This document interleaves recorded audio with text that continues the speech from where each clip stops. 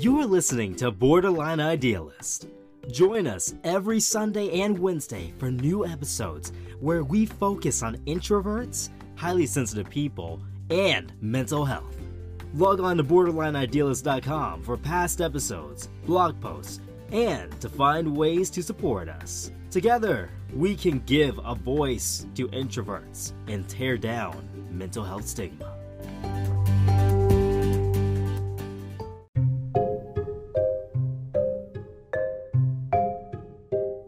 This episode deals frankly with domestic violence and sexual assault.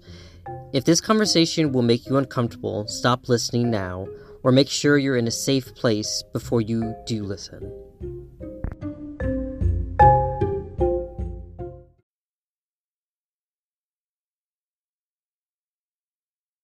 Hello everyone, welcome to Borderline Idealists. I'm AJ, the INFP. And I am Christian, or Chris, the INFJ. Today we have a very special guest. She is an old friend from high school.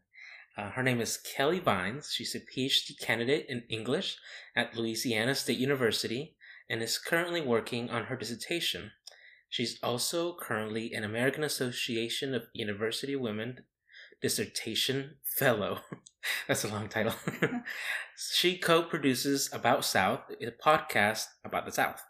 She's also a survivor of domestic violence and sexual assault, here to talk to us about her experience with post-traumatic stress disorder, or PTSD. So, why don't you say hi, Kelly? Hi! I'm very happy to be here. Thanks for having me on. I do want to say, as a disclaimer, I'm talking about my own experience, and I'm not trying to generalize the experience of all survivors. And I also want to say that I'm speaking not as a PhD in psychology, not as a clinical psychologist. So any of the recommendations that I give are based on my own experience and not experts' opinion about, brain functioning, etc., etc. Mm-hmm. So this is all based on my own personal experience. Please don't take my words as representative of all survivors, because everybody's experiences are different. Yes, very important. Ajani, you want to get us started? Yeah, I'll start with the first question. So, Kelly, can you tell us a little bit about your life leading up to your relationship that left you with the PTSD and anxiety, and how it affected you afterwards, the effects on your personality that it had, your thought process, and how you see the world? So I guess I'll start with the beginning. I've always struggled with anxiety. So that's not something that I kind of trace. It obviously got worse after the domestic violence, but I've always kind of just struggled with anxiety in my personal life. I'm an anxious kid, and I was an anxious kid as a child as well. So I got into this relationship. I was 18 when I first met my former partner, and a little bit of that young naivety that we all experience. Through the course of the relationship, things obviously turned bad. Mm-hmm. And it finally ended with it ended when my ex raped me. And then he also hit me with a car after an argument that we had. And he hit me with a car several times. I was walking down a driveway and he hit me several times until I fell down. And I'm very fortunate. It seems weird to say he hit me with a car several times, and I'm very fortunate. But the fortune came because I was able to stay upright when I fell down. So I fell down into a seated position. Had I fallen down into a full prostrate position, he would have likely run over me. Wow. And I likely would have had some grievous bodily injury. But as it was, I only had a pretty bad concussion and some scrapes and bruises from the incident. It could have been much worse. And then how it affected me afterward. So obviously that relationship ended. After that relationship ended, I eventually figured out that I had PTSD from the trauma that had happened. And PTSD or post-traumatic stress disorder, is a disorder in your brain that you can develop after you've been in or you've witnessed severely a traumatic event. So most of the time when people have PTSD from their experiences, it's because they went through something where they thought they were going to die. And I definitely thought that I was going to die. So I first sought help from, because I was having really violent dreams. And I'm actually not a very violent person. I know I can just say that, but I'm not very prone to violence. I can testify to that as well. I knew Kelly first in high school when I was in my junior year, and I believe you were your freshman year or sophomore year. Yeah, freshman or sophomore, I can't remember. We were both in academic decathlon. For those nerds out there, you may know what that is. AD, way to be. And yeah, even back then, I remember that's, if I remember Kelly, she's a soft-spoken, very intelligent woman who is shy. And that's what I remember. So and very friendly. Yeah, so I don't like watching horror movies. That's how anti-violence I am, is that I can't even watch horror movies.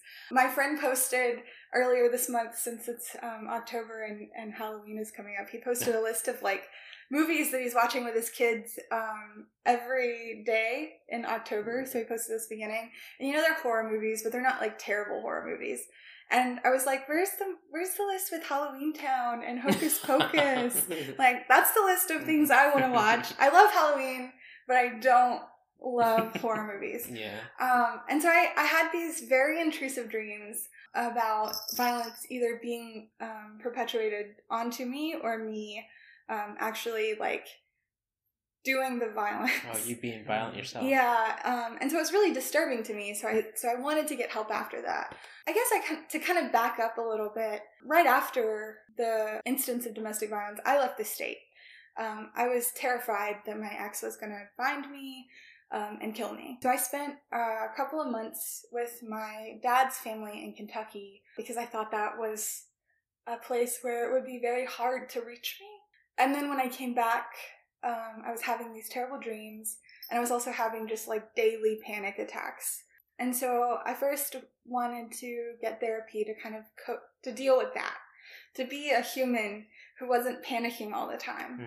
So I went to a couple of places, and I want to share this because I think that a lot of folks will go to one or two different places and then they stop because they think this isn't for them. So I first went to a place, a domestic violence shelter, to try and get therapy, where they told me that I was too young and pretty for something this awful to have happened to me. Wow.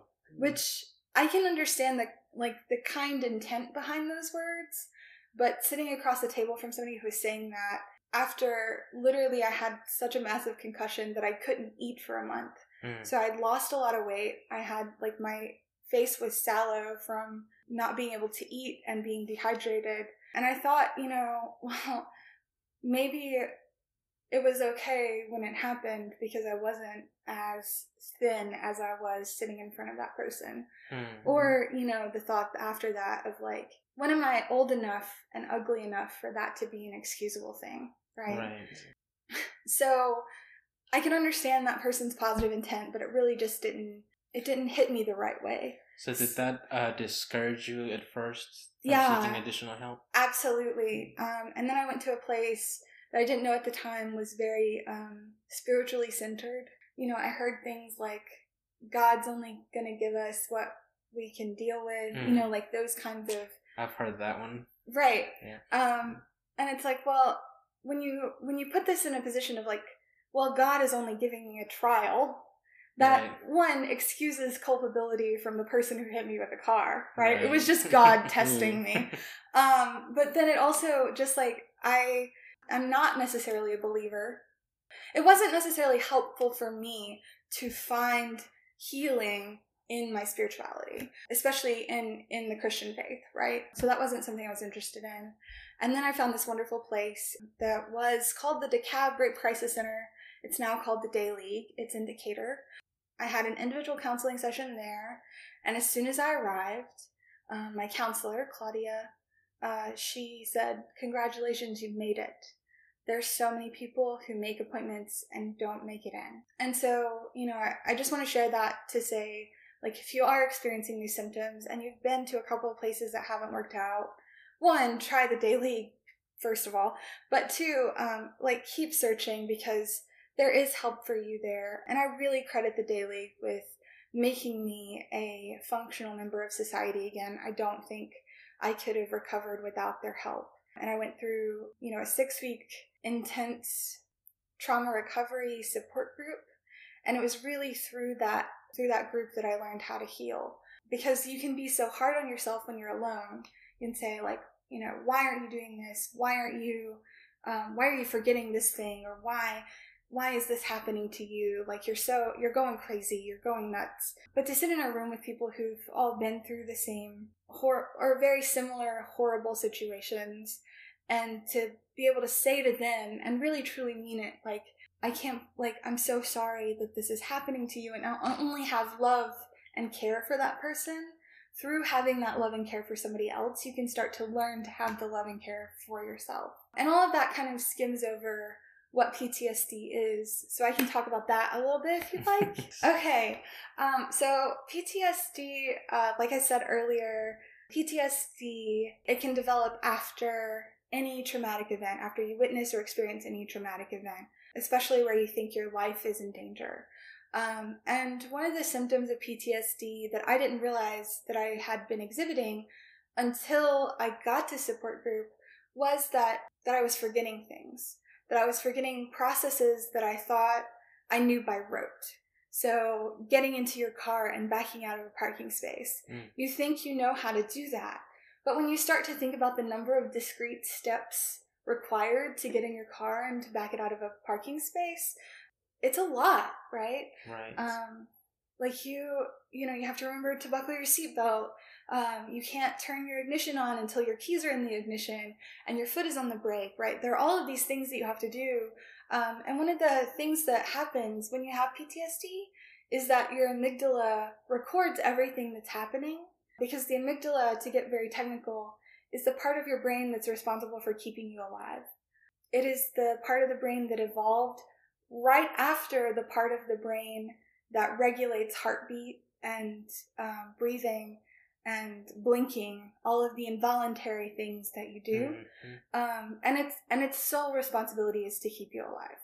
So when you're in a dangerous situation, your amygdala kind of records everything and will respond to anything that reminds your brain of this traumatic situation by producing adrenaline, or by stimulating your adrenal glands to produce adrenaline, which triggers that fight or flight response. And that's great, right? Like when you're running from a tiger. Like we needed that at some point in time when we were regularly running from tigers. But, it's not that great when you're just trying to live your life and there's nothing dangerous around you. So one of the things that happens is that your amygdala, after trauma, will just kind of interrupt everything, because it's like, hey, you were in that dangerous situation. Are you okay? Is this dangerous? Is this dangerous? Is this dangerous? Is this dangerous? All day long, to the point that you can't really string together the thoughts that are required to do really complex activities. The car backing out of a parking space was really hard for me. I had sticky notes on my bathroom mirror for a really long time with all the things that I needed to do in the morning before I left the bathroom. I had sticky notes on the back of my door with a checklist of all the things I needed to make sure I had before I left the house to go to work. Basically, I had reminders everywhere of all of the things that you think you know by rote, right? And so I like to share that, because a lot of people wouldn't necessarily think like, oh, I was raped and now I can't remember how to back my car out of the parking lot. And they don't think those things are connected, right? Right. But they are connected, because it's your brain that is hyper vigilant in that situation and is keeping you from understanding how to do those things that you previously thought were really simple tasks, right? And I think also sometimes people may just assume that you're okay for 99% of the time, and then there's only certain occasions that may just give you those triggers, and then that's the only times where you're not okay. That you don't have to struggle through a daily day-to-day life experiences that you go through. Yeah. And that's something that Kelly mentioned that a little bit earlier. Yeah, that was something that really jumped out to me, was how detailed and granular people with PTSD had to plan their lives just on a day-to-day basis. On a day-to-day basis, yes.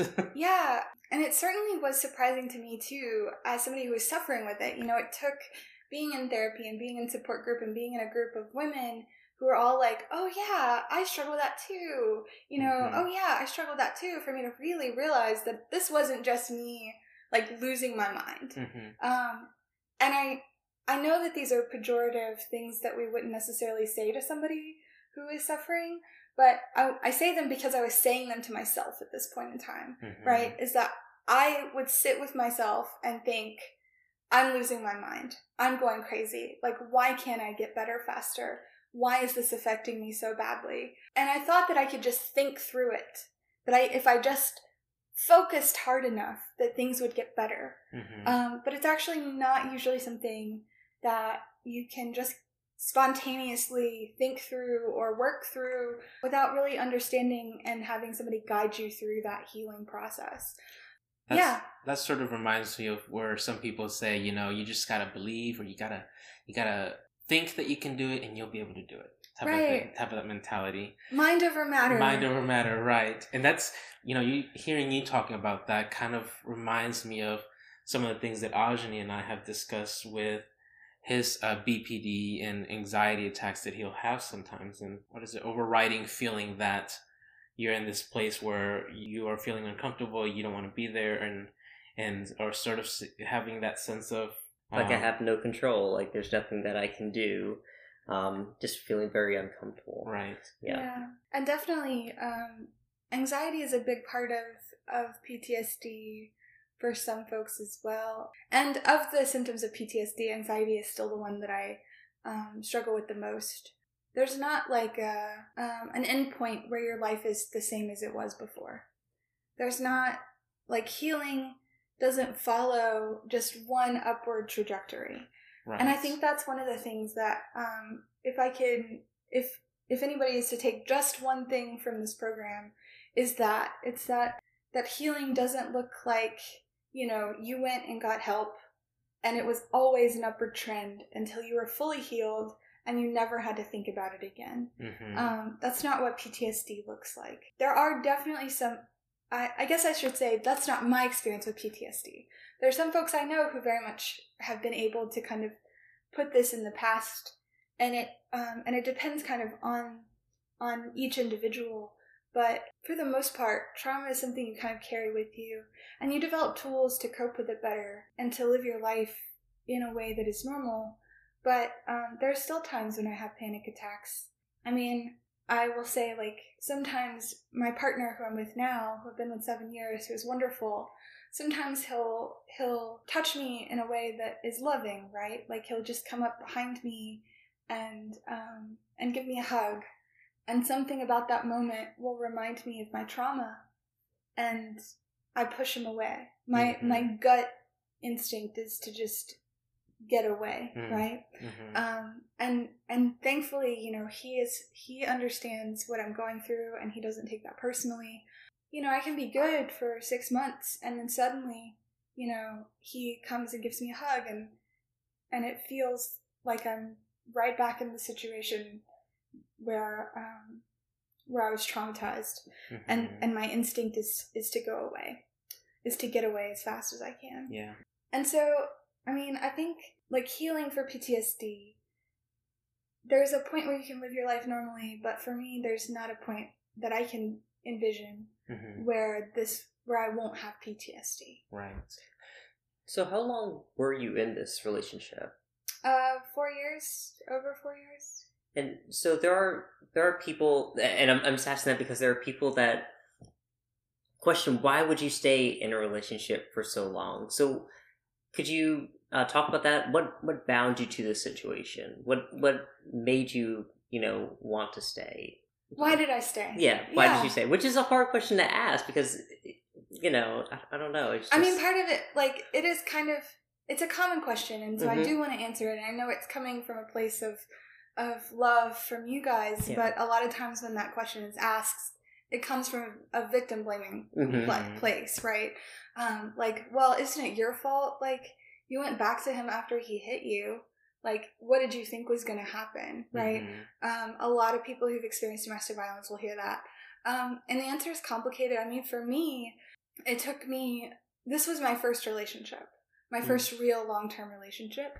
So there were some things that I just didn't know, that I thought it was the way relationships worked, and it wasn't. It was specifically like abuse. I mean, one of the first things was that I didn't really have the ability to like be with my former friends anymore. So isolation was a big part of it. So he didn't necessarily prohibit me from seeing my friends, but he would discourage it.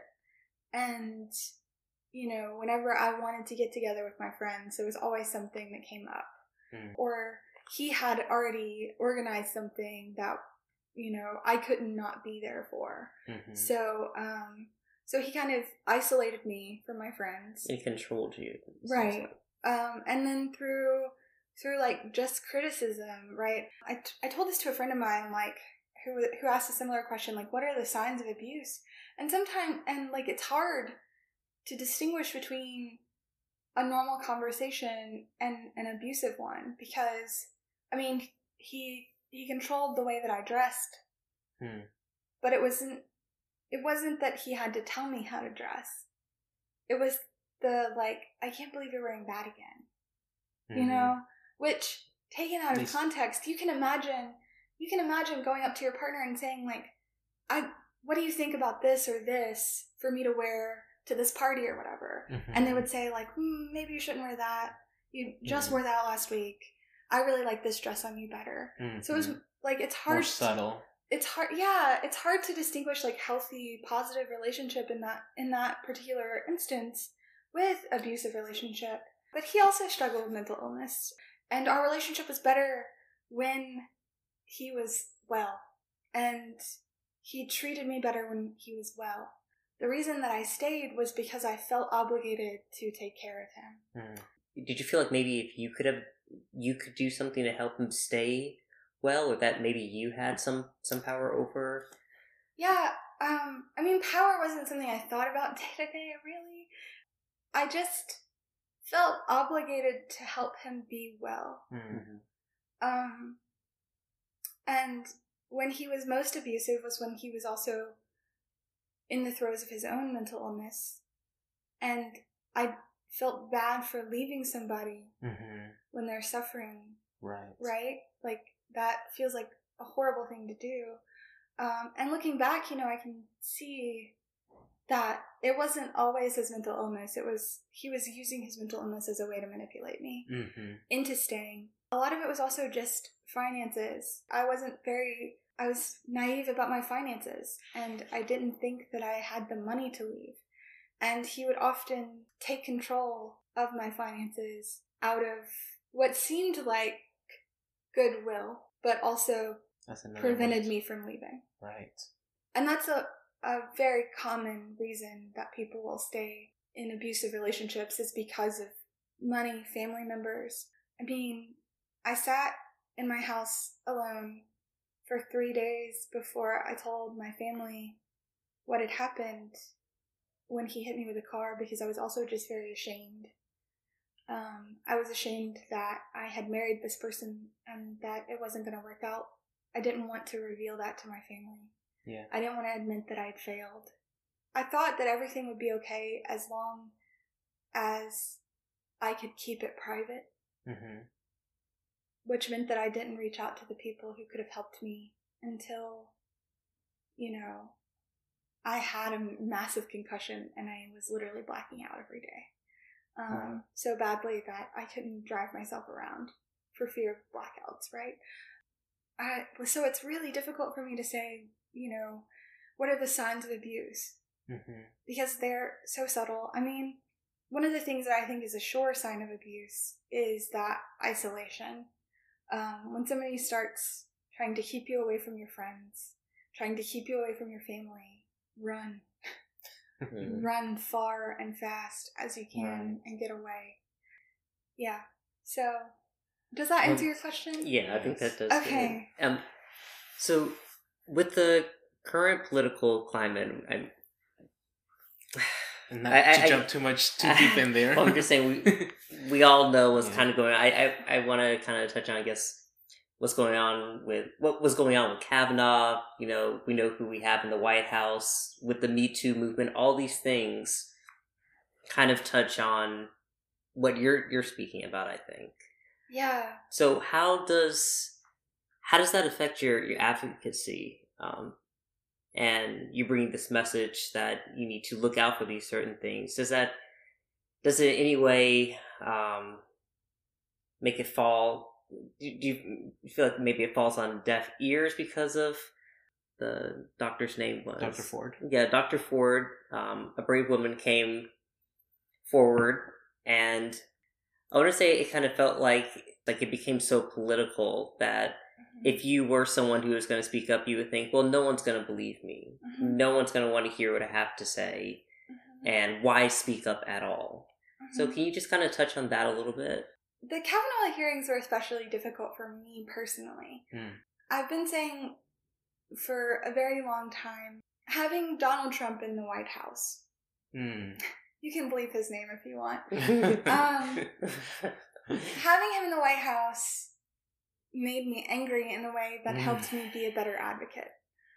That inspired me to talk to students more, to help them understand what was an acceptable, consensual, sexual experience and what was not. But the Kavanaugh hearings were so difficult for me as a survivor to listen to hear about. I didn't listen to the full testimony of anybody in that because I just couldn't. It just made me profoundly sad and made me start to have some of the anxiety and the difficulty sleeping and all of these symptoms of PTSD that I still struggle with, that are the kind of the first signs that I need to start taking care of myself. So I guess there are things about the Kavanaugh hearing that specifically echoed the aftermath of what I went through and what I know other survivors have gone through, which is that, you know this thing happened to you. You know it with your body, and you have people who are not willing to believe it. And sometimes I say, and I've said in therapy before with survivors, it wasn't so much the trauma, but the aftermath of what I went through. Because all of my friends who were at that point, basically his friends, because he had kind of isolated me from the people that I loved, they believed him when he said that I was lying about what I'd been through. They believed him when he said that I was just crazy and making things up, right? And so I lost everybody, literally overnight. Everybody who was a good friend to me was no longer somebody that I could go to for support. And one of the biggest, hardest things to think about when it comes to domestic violence and sexual assault is that people will always believe, with very rare exceptions, people always believe that one person is capable of lying before they'll believe that another person is capable of assault. And that is held true so many times in my life and in the lives of people that I know who've dealt with similar trauma. We see rape on television as a stranger in a dark alley. I think something like 78% of rape cases are between people who are in an interpersonal, people who know each other before the rape happens, right? A large majority of instances of rape happen between people who know each other, which generally means they are in the same friend group.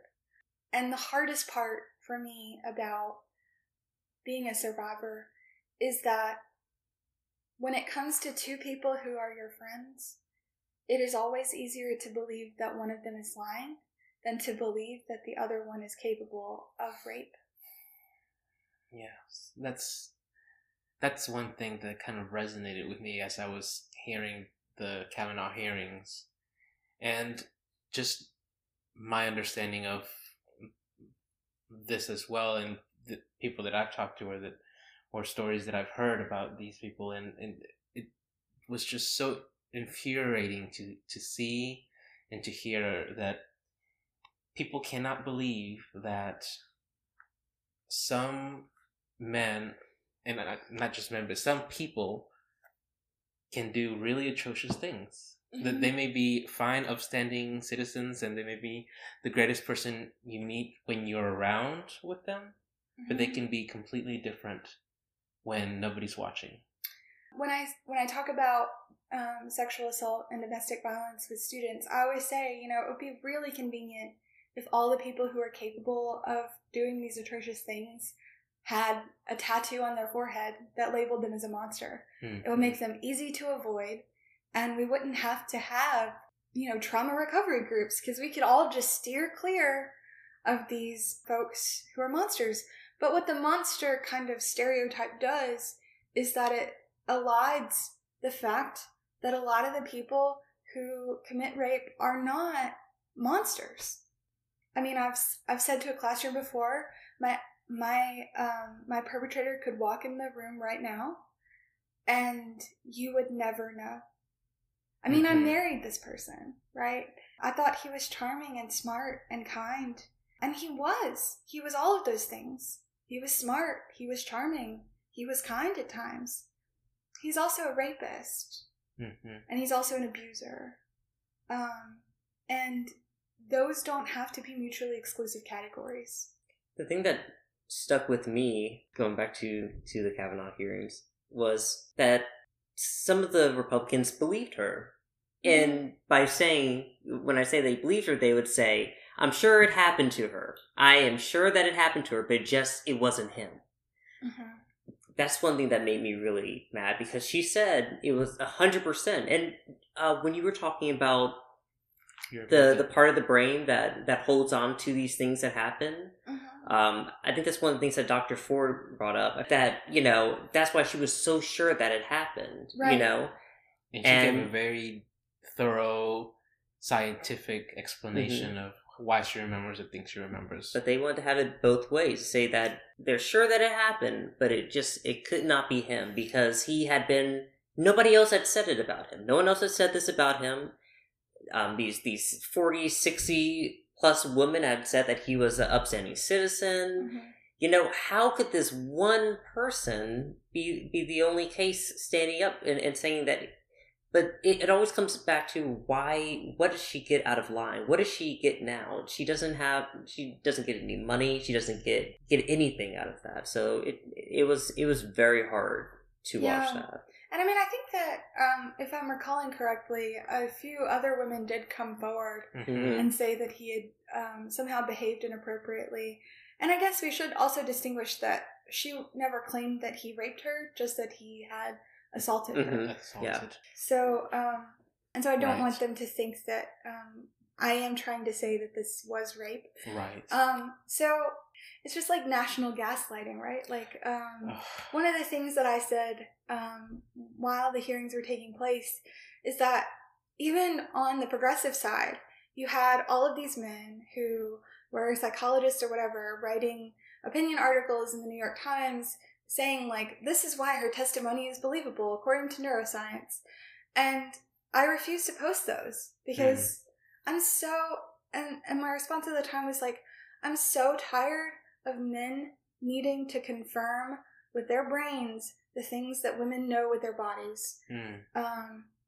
And this is an embodied experiential knowledge that she's speaking from, and she spoke believably and eloquently about that. I mean, the most frustrating thing for me has been like the series of responses about like, oh, it's such a scary time for boys because a woman can just make an accusation against you and ruin your life. Well, Donald Trump is president of the United States. Kavanaugh is on the Supreme Court. Nothing happened to him. My ex has a cushy tech job making over $100K a year.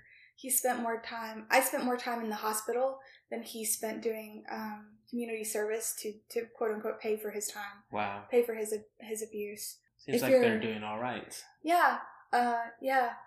Despite credible allegations, and I mean, the way the police got involved for me is that actually my ex's parents took me to the hospital after he hit me with a car, and the police were called from the hospital. So, I told them what had happened, and they called the police to take my statement. This is your in-laws at that time? Yeah. Okay.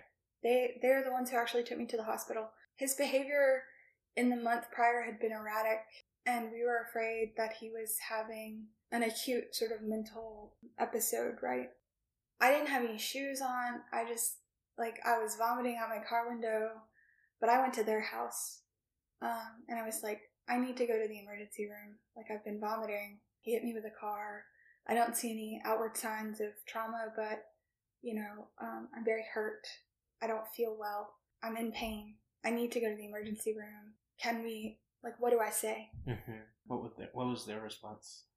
They said, you need them to do the diagnostic test that they would do to somebody who's been hit by a car, right? To make sure you're okay. Mm. You should not lie. And so I didn't lie. I said exactly what had happened.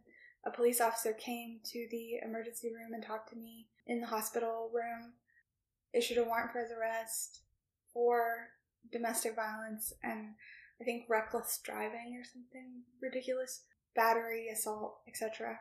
The hardest part of the story is that they didn't diagnose the concussion at that time. It took them, I went back to the hospital after I started blacking out a couple of days later, where they diagnosed the concussion and gave me medicine for that. And I called my ex-mother-in-law on the phone and I said, do you know a pharmacy that's open? It was 8 p.m. or something. It's like, do you know a pharmacy in the area that's open now at 8 p.m. so that I can fill these medications? And she said, why do you need medicine? And I said, well, I just went back to the emergency room. It turns out I had a concussion. And she said, how did you get a concussion? And I said, when your son hit me with a car. And she said, oh, he didn't hit you with a car. He gently pushed you down the hill with a car. Wow. So really that conversation, I mean, she had seen the aftermath of this. Right after it happened. Right after it happened. So she had already flipped that switch. Mm-hmm. Because she wanted to believe her son, I'm sure. Yeah. So she threw out everything else that she knew that had happened, that she knew how you were at the state that you were, and threw it out the window. Yeah. And she wanted to, it's hard to admit that you raised an abuser. Nobody wants to make that admission. There's a lot of people that may be in an abusive relationship or may see signs or have gone through some situations like that. What would you say are the best ways to support a friend or a family member who has expressed that they are currently in an abusive relationship? If they actually have the bravery to reveal, or if you sort of see those signs, what are some of the ways that you can show empathy? What are some of the things not to say when they're approaching you, to this, obviously? Yeah, believe them and understand that PTSD, if they have it, I think about 40%, the statistics are about 40% of survivors of sexual assault go on to develop PTSD. So it's not all survivors that develop PTSD, but it is, as a group, it is one of the largest groups of people suffering from PTSD or because of sexual violence and domestic violence. And that's right up there with the number of soldiers who suffer from PTSD because of war. Understanding PTSD, I think, helps you become a more empathetic friend, right? To know that one day you might be okay, but that healing isn't linear, that things are hard sometimes and things are not as hard some other times. Encourage them to get help. Go with them to get help. I've driven people to therapy sessions to get them in the door before. And I think that's a really key part is, one, understand for your own well-being that we're not equipped as friends to be therapists. But if somebody has PTSD, I strongly recommend therapy as the best way to heal. And on top of that, individual therapy is great. Group therapy is even better. But it is really hard to get in the door. It's so hard. Especially if you've had the first time or second time that you go and you've had bad experiences. Exactly. So just help them as much as you can. If you can drive them to an appointment, that is a fantastic way to help your friend. Avoid phrases that are terrible phrases to say all the time, right? Like, God only gives us what we can handle. Right. Like, the other woman said to me, you're too young and pretty for something this terrible to have happened to you. Validate, right? And acknowledge that you can't understand what they're going through. I mean, I understand my instance of domestic violence. I understand my instance of sexual violence. But there are other survivors that I can't even begin to understand their experience, right? People who've experienced sexual violence as children. You know, I don't know what that's like. And I can't speak to that. But to say, like, that's really terrible, I'm sorry. And just be open to listening, but don't force them to tell their story. And let them go at their own pace, right? Even though the domestic violence was reported when I went to the hospital, it took me 2 years to finally go to the police about the rape. And when I did, it was more of a, if something happens in the future, I want this to be documented, right? If, you know, my perpetrator hurt somebody else, I want there to be evidence that he's hurt people in the past. Going to the police is not always an option, but you can help by just being around. One of my best friends from high school, Samantha, she was my greatest cheerleader, and basically she would just call me and talk about everything else, right? Because that's what I wanted to talk about.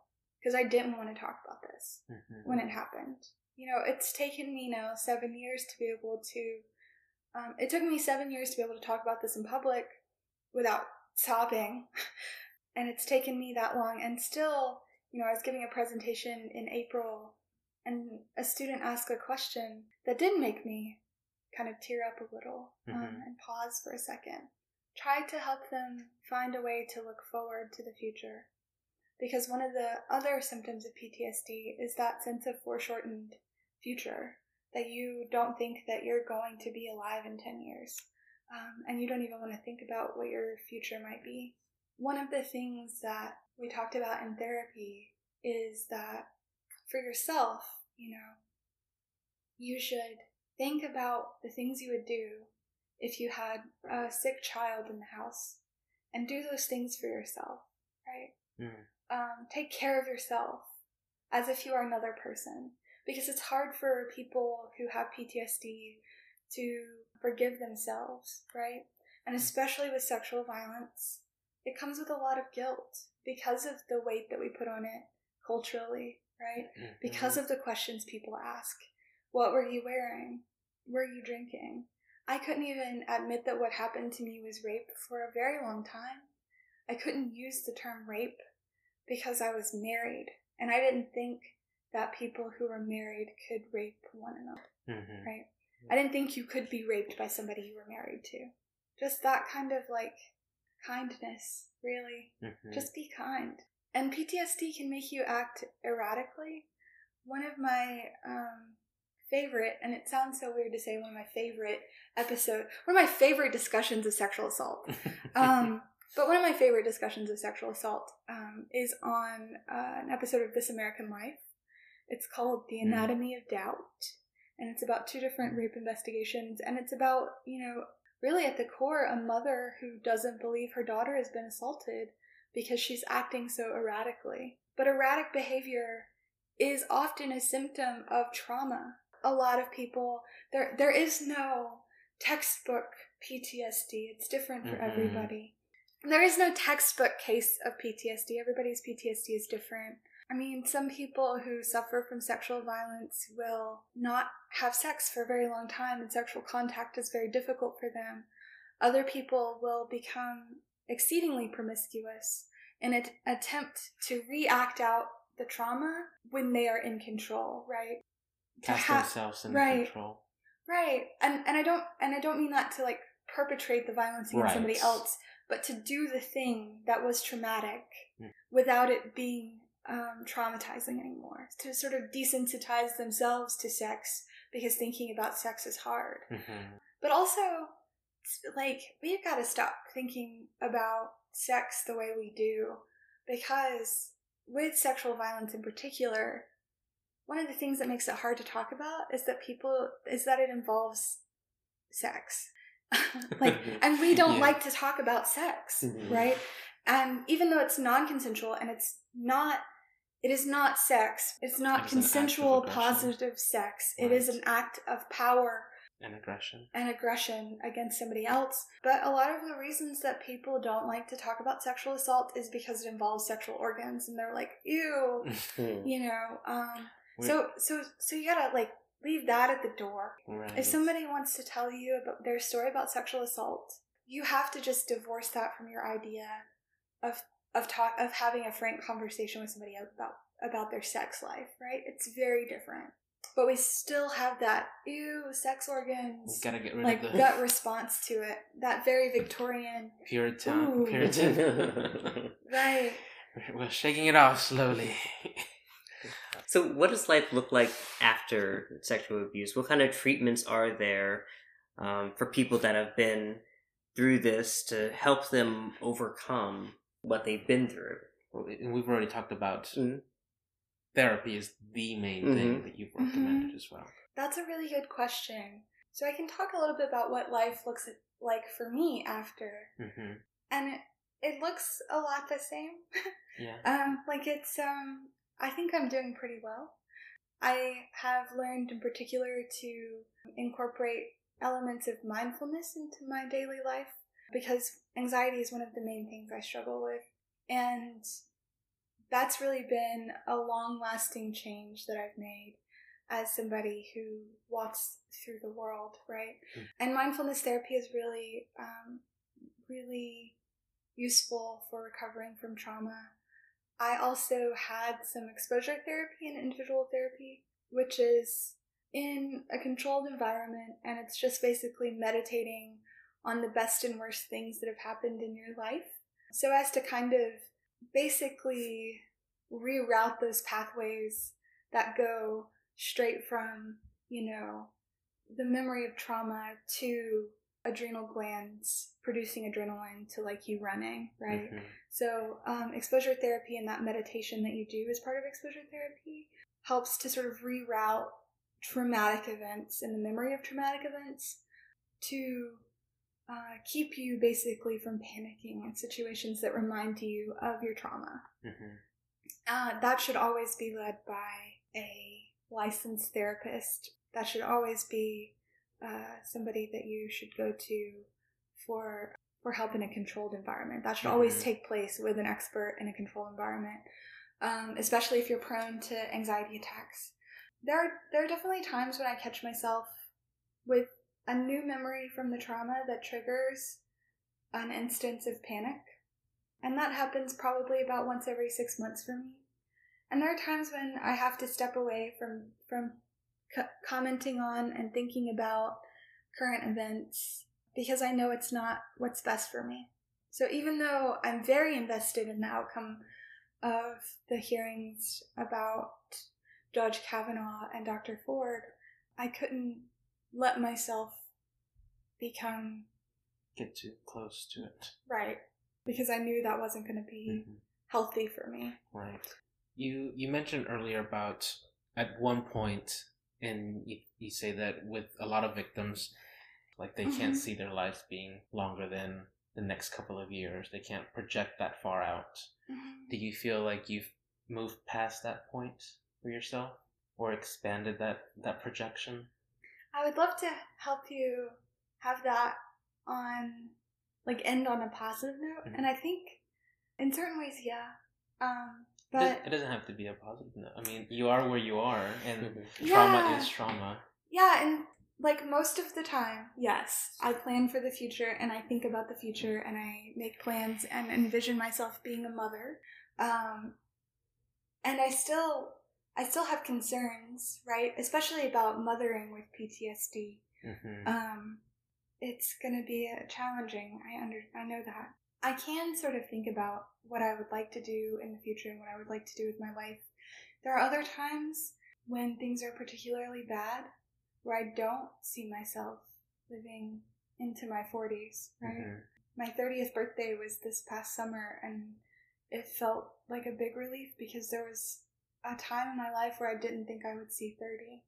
Mm-hmm. And particularly after trauma, and this is kind of funny, I guess, but after trauma, I felt both like, and maybe these are kind of opposite sides of the same feeling, but with regards to my life, I felt a little bit invincible because it was like, somebody tried to kill me and they failed.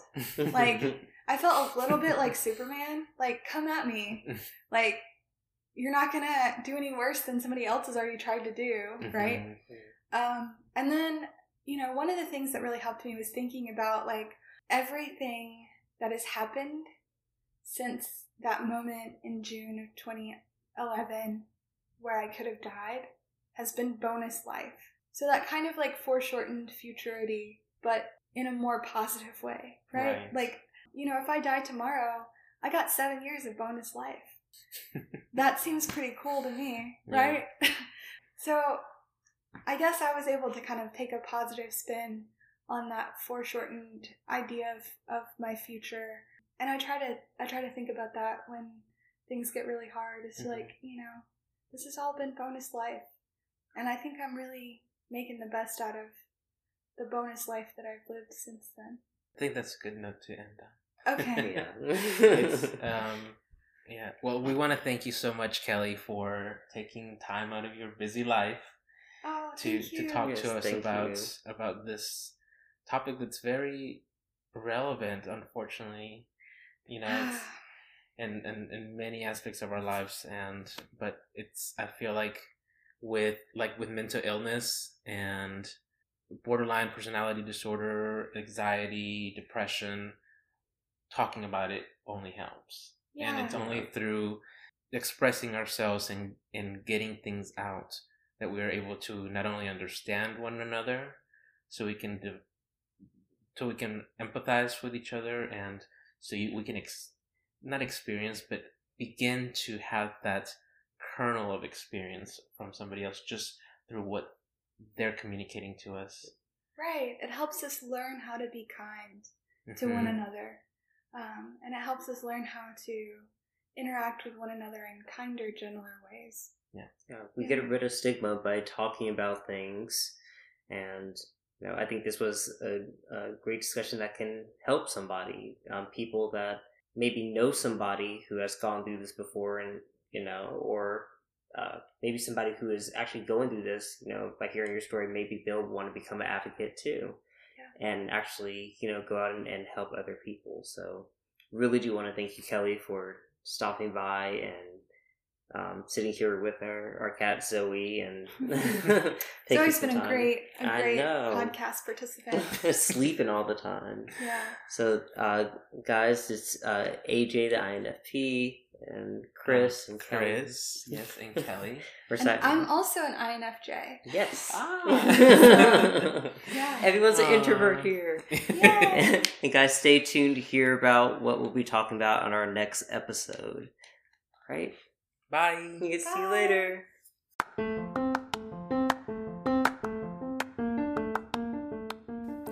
If you love listening to the show, why not support our cause?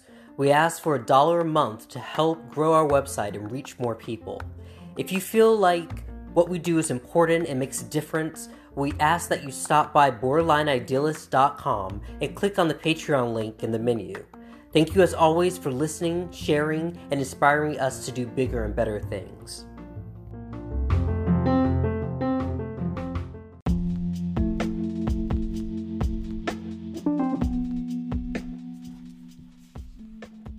thank you for joining us this Sunday. Follow us on our Facebook group and Instagram for more behind the scenes. If you liked the episode, why not help AJ and Chris reach more people and leave an iTunes review to help others discover the podcast? Together, we can defeat mental health stigma.